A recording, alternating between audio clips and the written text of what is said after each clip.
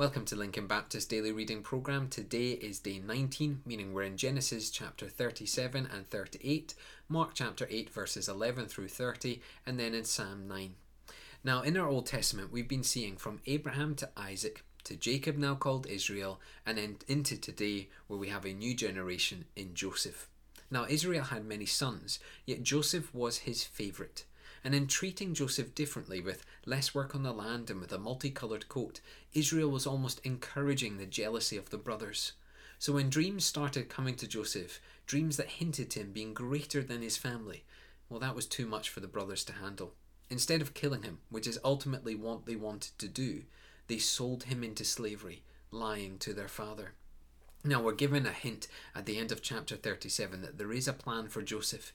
He would be no ordinary slave. He was heading to Egypt and the most powerful houses that ruled the land. God was up to something, and in the coming days we're going to find out exactly what that plan was. On the flip side, we have the sin of Judah. And do you see how sin mars any good things that we can come up with? Sin follows us around, for it lies in wait in our hearts, seizing our weakest moments and taking us further into the dark pit that Satan has set for us. This is why we need Jesus. We cannot get out of this cycle without him. We cannot defeat sin, no matter how hard we try. Yet Jesus can, and he did. Salvation can be based on no one else, no other morality, for every other morality is wicked to the core. It needs to be based in the perfect holiness of Jesus. As John 14:6 says, he is the way, the truth, and the life. Let's head into our Mark's Gospel reading, and we have a real contrast in these verses today between those who demand of Jesus and want more before they believe in him, and those who are able to declare faith in Jesus. The Pharisees wanted more proof as to who Jesus was. Yet Jesus had already shown them enough. He had already fulfilled enough. He had already proven himself enough through faith in him now could be given.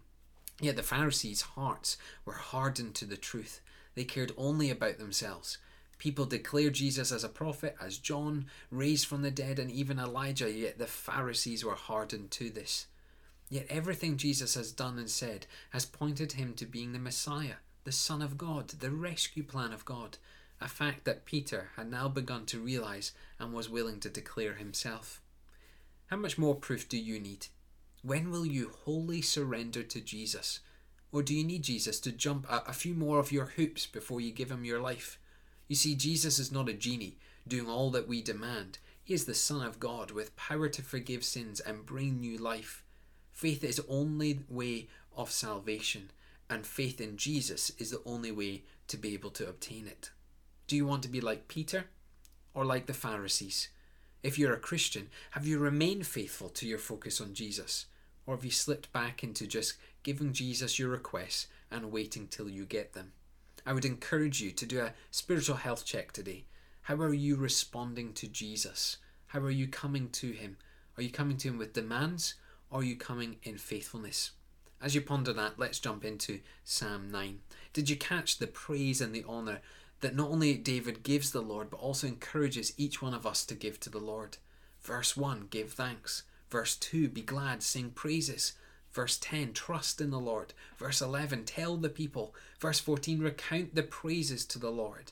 David is rallying the people of God to look out to the Lord for their answers, for their hope, for their strength, and to return praises to the Lord with his faithfulness. In verse 7, we see why the Lord deserves such devotion. For the Lord is eternal, and his throne is eternal, and his kingdom is eternal.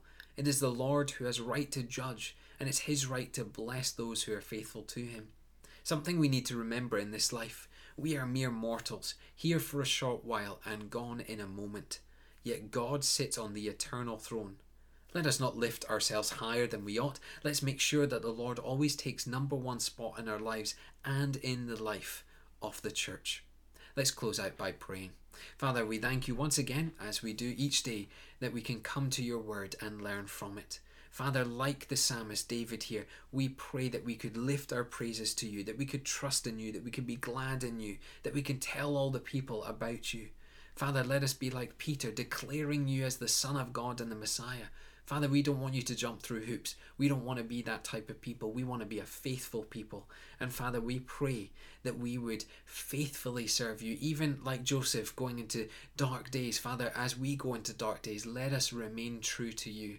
For Father, we know we can recount the praises to you, for you truly are good and you truly are an awesome God.